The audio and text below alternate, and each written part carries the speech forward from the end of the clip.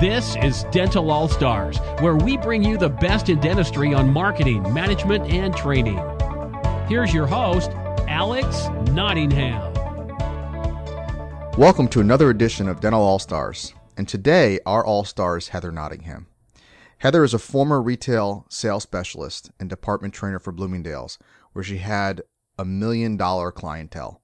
With over 16 years of retail sales and management experience, 7+ years as a phone skills coach and trainer, and thousands of hours in perfecting the art of rapport with dental patients, Heather helps improve dental practices' profitability through phone skills success, promoting patient experience, and implementing systems. Please welcome Heather Nottingham. Hi, everybody. Thanks, Alex. Well, thanks for having you on the call. So tell me a little bit about how did you end up from really doing very well in retail to dentistry? Well, what initially happened was I loved retail. I loved the interaction with customers and the customer service aspect of it. But retail, if anybody's familiar with it, has really tough hours. Most of the major sales and things that are going on are on the holidays or on weekends, nights. And so that got tough going into things, being that I was wanting to have a family and settle down, and I wanted a little bit more consistency with my schedule. So I wanted to transition out of the 70 to 80 hour work weeks and do something where it was a little bit more of a Monday through Friday, 9 to 5 type thing. So that's where I thought dentistry would be a nice transition, because it's still got a lot of that customer service aspect. You're dealing with patients, you're helping people, and it's just the business hours are a lot better. So that's initially why it happened. And then I really became passionate about dentistry when I started working in it. And that's led me to where I am today. You know, for those that are new listening to you and I talking, and we do webinars together, and part of the questions I'm going to ask you today are some of the popular questions that are mentioned on the webinars we've done. But those who haven't heard your story, you talked a little bit about it, but I actually brought you in to one of the dental offices. Yes. You were working for one before. Correct. And the one that I was consulting for was having trouble making money, and I was able to send them a lot of traffic, internet traffic, but they still were not converting. So when I brought you in, Heather, yes, you were able to take that practice from $1 million practice to a $2 million practice in 18 months. Correct. Using the phone skills that you're going to talk a little bit about today and in your courses and programs. So just for those that are unfamiliar with that story, I wanted to add that to this discussion. And we're going to be having you back on our podcast to kind of talk more and go in more detail, because it's such an important topic that, you know, in our condensed format of the podcast, we can only cover a few things. So right. Yeah, just to build on what you were saying, it's really about when I worked in retail and I was a manager and a trainer, I was doing over $1 million in sales personally and helping run over a $3 million store. So it's taking that retail experience and those retail strategies that I learned from that, you know, those jobs, and really just taking and applying it to dentistry. And I think that was the main thing that really helped in the offices working going forward with the dentists, is using and applying those same retail methods. So depending on who's listening, if you're a staff member, I think you can take an appreciation for working in dentistry, that most dentistry is 9 to 5 and most is, you know, Monday through Friday, maybe occasionally on a Saturday, but retail is crazy hours. So there is an appreciation there. For the dentist listening, it's just that you can find people with talent that are outside the dental field. And often when we see somebody has a retail background, we say, I want that person. Even if their dental skills aren't as strong, hopefully they can overcome that, because customer service is really, I think, a more powerful core, because you can always build the skill. The customer service is it is a skill, but it also starts becoming a mindset. So with that, tell me, why is phone training so important? Well, phone training is so important because it's where the customer service begins. It's really the first impression of your office. Now, they could get other first impressions if you have a website or any type of marketing that's out there, but it's the first impression of them actually dealing with you in your office. And that is going to make a big impact on their ultimate decision if they want to work with you going forward. So you can spend a ton of money on marketing, on your website, all of those things. And those are all really geared towards ultimately getting your phone to ring. And that's great. And I think that's what was happening at the dental office that I started off at, is that marketing and the website and all of that were in place. But what was happening is the people were calling up and the calls weren't being converted to appointments because they weren't getting that amazing customer service. So if they call your office and let's say you have this message that your office is this top office on your website, but then they call the office and that's inconsistent and they're getting poor customer service or not even top customer service, they're not going to feel like those messages are in alignment with one another, and they're not going to feel like your office is genuine. They're probably not going to want to move forward making an appointment. So it's important to have your message match what you get on the phone with what you're putting out there. Phone training is also important because you want to make sure that everybody's up to speed on the office's best practices and verbiage, not just one person. So again, it's about consistency.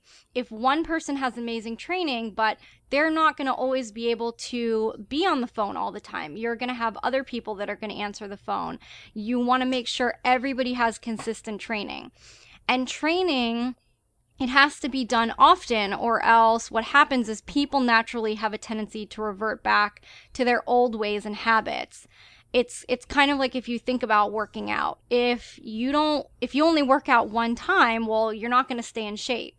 You have to consistently work out and practice at it to make sure that you're keeping up those best practices. If you don't, then the staff or the people that are answering the phones, they have a tendency to fall back into those old habits, and that's not what you want. So those are some reasons phone training are really, really important.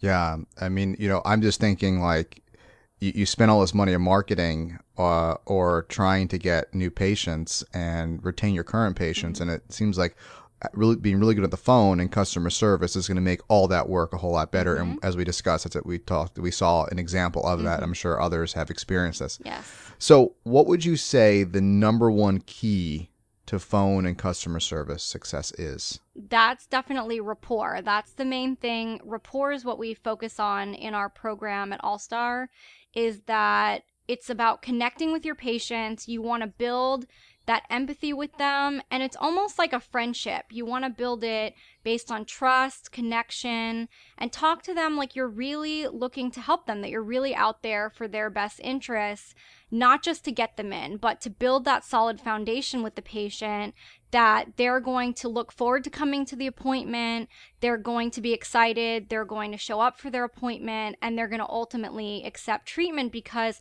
trust starts at the very beginning. And rapport is also done by treating the patients like VIPs, or very important patients. So rapport, and I cover a lot of that. There's 2 different modules on rapport. There's a whole bunch of different methods on it, but that's the number one key to customer service and phone success is making sure rapport is built with them. So if somebody puts all the effort in, they work on rapport and they try and they do all that, but the patient still doesn't schedule, like how do you deal with that? Well, it's kind of deflating. Yeah, I mean, it can be frustrating or seem like you're not being successful. And what I tell staff that I train is, if you spend all that time and they don't make an appointment, that's okay. That doesn't mean that you've lost them forever. I can remember there are sometimes some patients make a decision very quickly.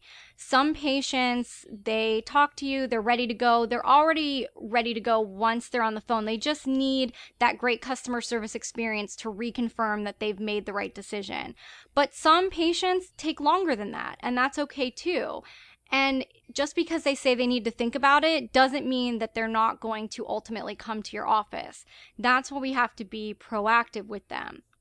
So, I mean, there's been patients that I've dealt with personally that it would take them a few months to make an appointment. Some patients, it would take them a few years. I remember speaking with one person, it was years, and they kept going back and forth because it was a little bit more in-depth treatment. It was full mouth restoration, and it was going to be a larger investment for the patient. But ultimately, they did come back. So, also, one thing you have to remember is that it's also you're giving that great customer service because you never know who that patient is, and maybe they're not ready to make an appointment, but maybe they have a friend who is, and they'll say, I'm not ready to make an appointment with this office. I need to think about it more if I really want to do this procedure. But they're a really great customer service oriented office. I can't remember the last time I got treated so well over the phone. You should give them a call, and they might refer people that are ready to make an appointment.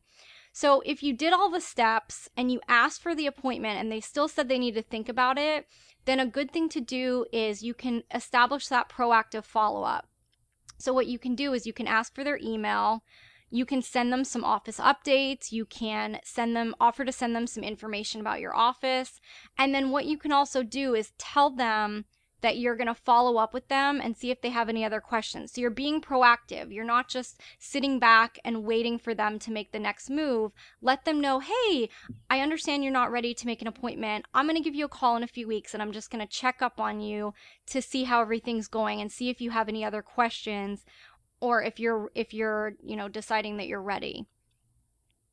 Makes sense. And you also experience this in retail where you spend all this time with a client and Sure. they don't buy anything. Yes, and that happens, but you never know. You never want to start off with, well, what if they're not going to? You always want to assume, when you say ask for the appointment, you're going to assume the appointment. Assume that they are wanting to schedule, and then let them tell you, no, I need to think about it.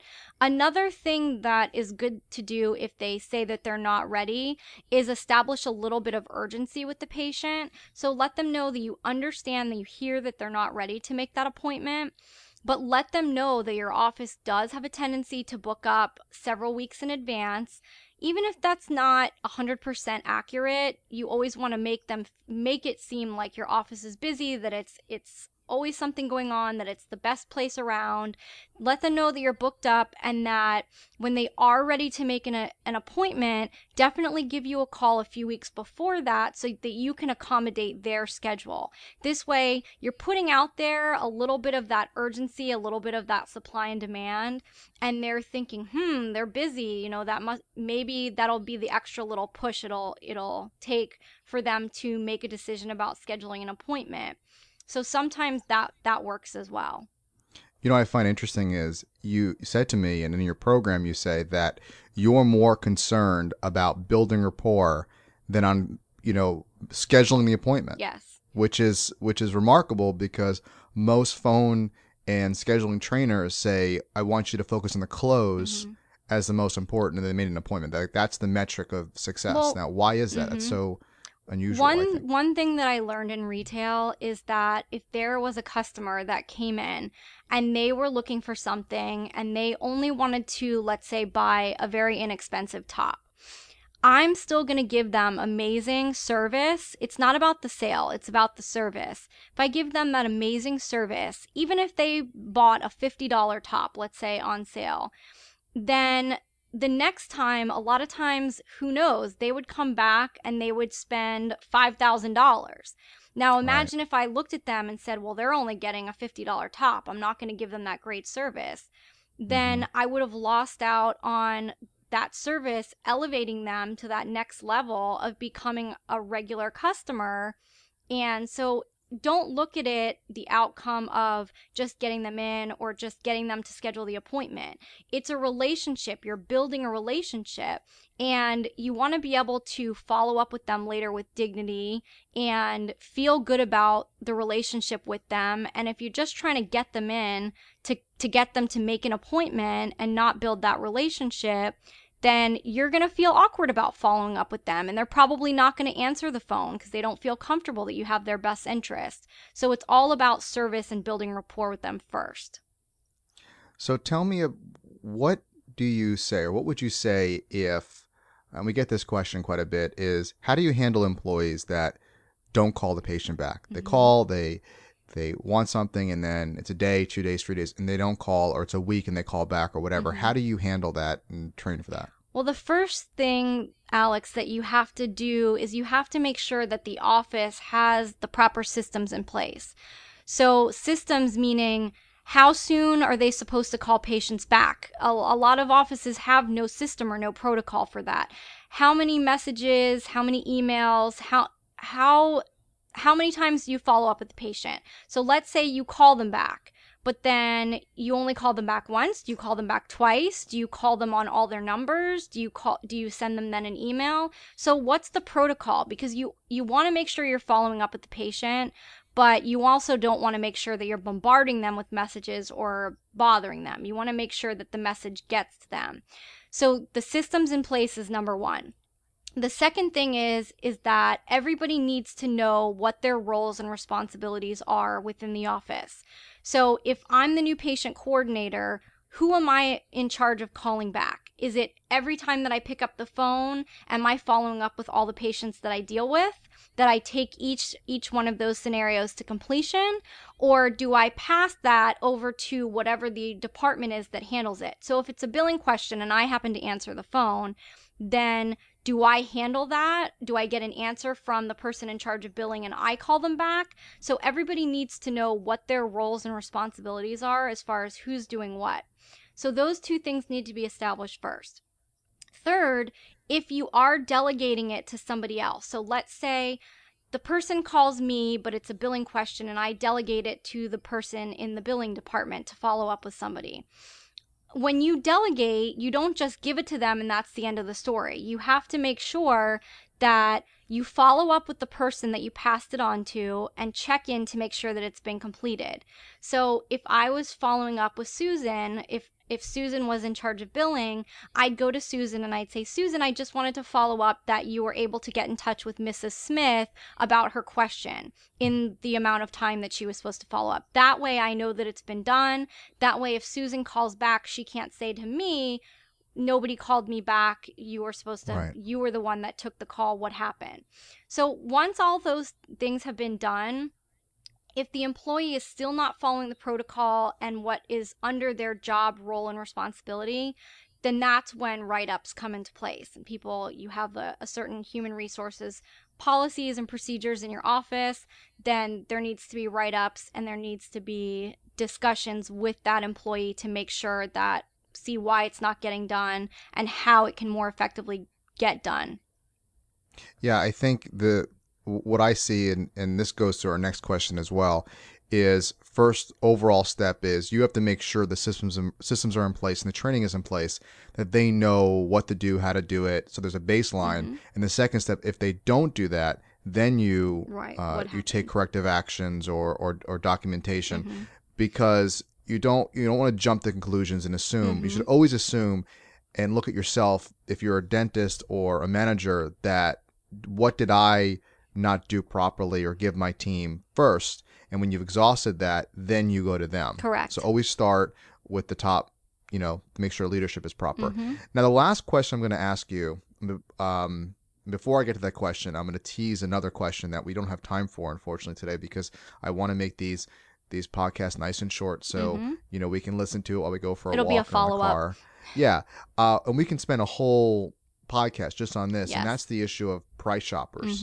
And how to handle that. You talk about price shoppers a little bit in your increasing your phone GPA or greater phone acceptance webinar, which if any of you on the call have been on, great. If not, make sure you get a chance to be on that webinar. It's a very popular webinar. And the question is posed, should you give a price or not give a price when they call, and how do you handle price shoppers? Don't answer that right now. We'll do that another time. And then we can also do a role play and how you created really cool, concept or way to deal with the method. It's called the show and tell method. And we'll tell you all about that in a future podcast, or if you have a chance to be on Heather's webinar, you'll hear the show and tell, which is something that she developed through retail and brought it into dentistry and phone training. And then we can also do a role play so people can hear how to do that, how to use a show and tell method to handle price shoppers. So the last question, Heather, Yes. and back on the issue of patients not calling, or the employees not calling back a patient, how do you handle or address a staff member? So with resistant staff, there's a few different things. First and foremost, again, you want to make sure everybody knows their roles and responsibilities. So that can be the first thing. And when it comes to training, if they're resistant, you want to find out why they're resistant. Sometimes people just become nervous or afraid of change. And it's one thing if you're telling them that they need to do things differently, but you're just throwing them into the fire, as we say, without giving them the tools to get them to where they need to be. That can be very scary and overwhelming. If you're saying you need to change, you need to do these things, but I'm not going to tell you how.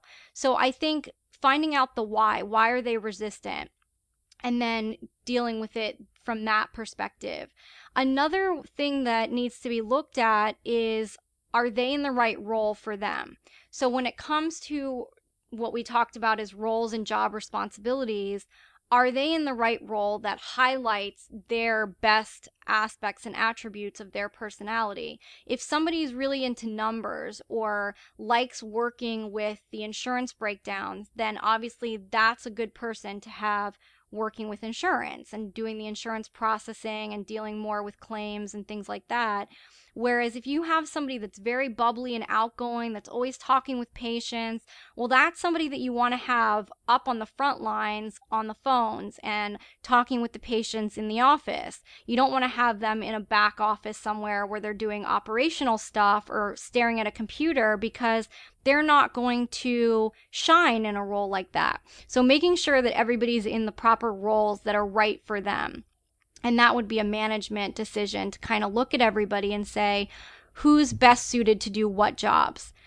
And then, is your office doing training? So if you have resistant staff and no training is being done, then like we said before, it can't be completely left up to the employee. It's not fair to them, because they might not have any of those tools to know even where to start to get the training to do it effectively. So if you put all that in place and then they're still resistant to the training or learning of new things, then that's when it might be time to let the employee go. And that's something that you have to talk about and discuss. And that's obviously after all the other options have been exhausted. You don't want to just let somebody go without going through the proper steps to try and get them the help that they need. But the bottom line is if they're not open to it, if they're negative, if they're bringing down the rest of the team has to function as a whole unit together. And as they say, a team is only as strong as its weakest link. And the employee that doesn't have the proper training and service skills and that doesn't want to get it or care about that is going to hold your team back from really being successful. Because what happens is, if your office is inconsistent, if 2 people out of the 3 on the phones have great customer service, but then one person is lousy, well, it only takes one patient calling up to get that one person on the phone who gives them that poor customer service experience, and that one person can post a review because they get a bad experience about your office that makes your entire office look bad. And that affects everybody, not just the one person taking the call.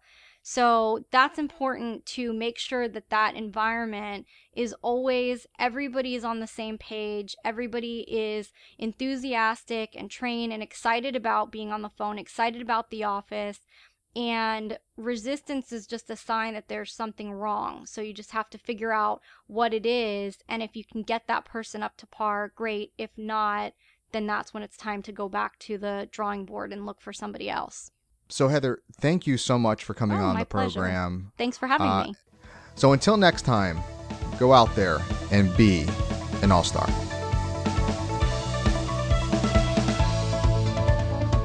We hope you enjoyed this episode of Dental All Stars. Visit us online at allstardentalacademy.com.